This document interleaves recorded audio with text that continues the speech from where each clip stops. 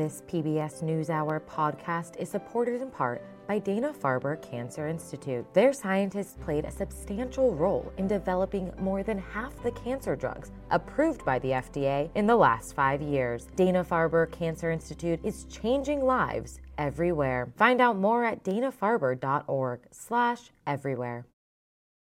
Good evening, I'm John Yang. Tonight, as the make-or-break week for avoiding a government shutdown begins, House Republicans are still looking for a way out of their spending stalemate. House Speaker Kevin McCarthy wants to pass a 45-day spending bill to fund the government beyond next Saturday. But hardline Republicans are insisting on full-year bills with big cuts. This morning on Fox News, one of the hardliners, Matt Gaetz of Florida, blasted the Speaker's strategy. We knew September 30th was coming all year, and Kevin McCarthy has been dilatory. He's been fiddling like Nero as Rome burns. As we understand it, they're doing this upcoming week. So we will be watching because that. We are making them. They are doing it with a political gun to their head, and you are welcome, America.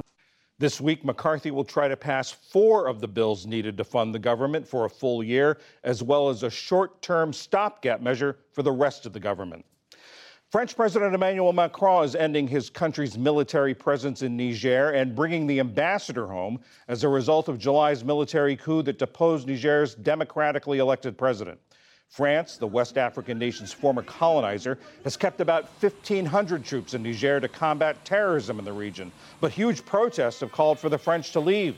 Macron says all French forces will be out of the country by the end of the year.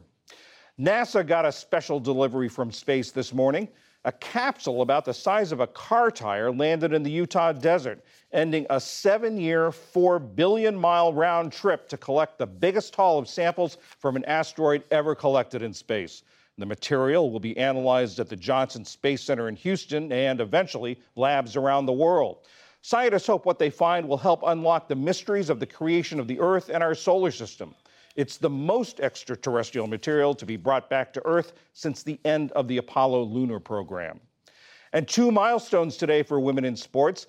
At the Berlin Marathon, Ethiopian runner Tigist Assefa shattered the women's world record by a full 2 minutes. She covered the 26-mile course in 2 hours, 11 minutes, and 53 seconds.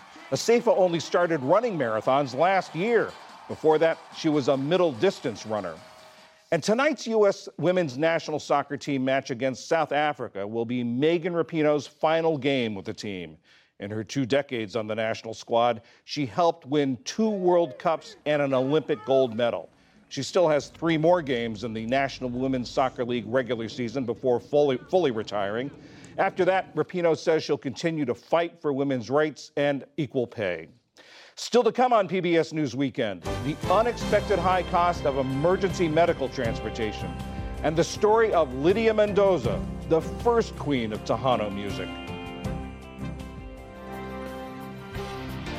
This is PBS News Weekend from WETA Studios in Washington, home of the PBS NewsHour, weeknights on PBS.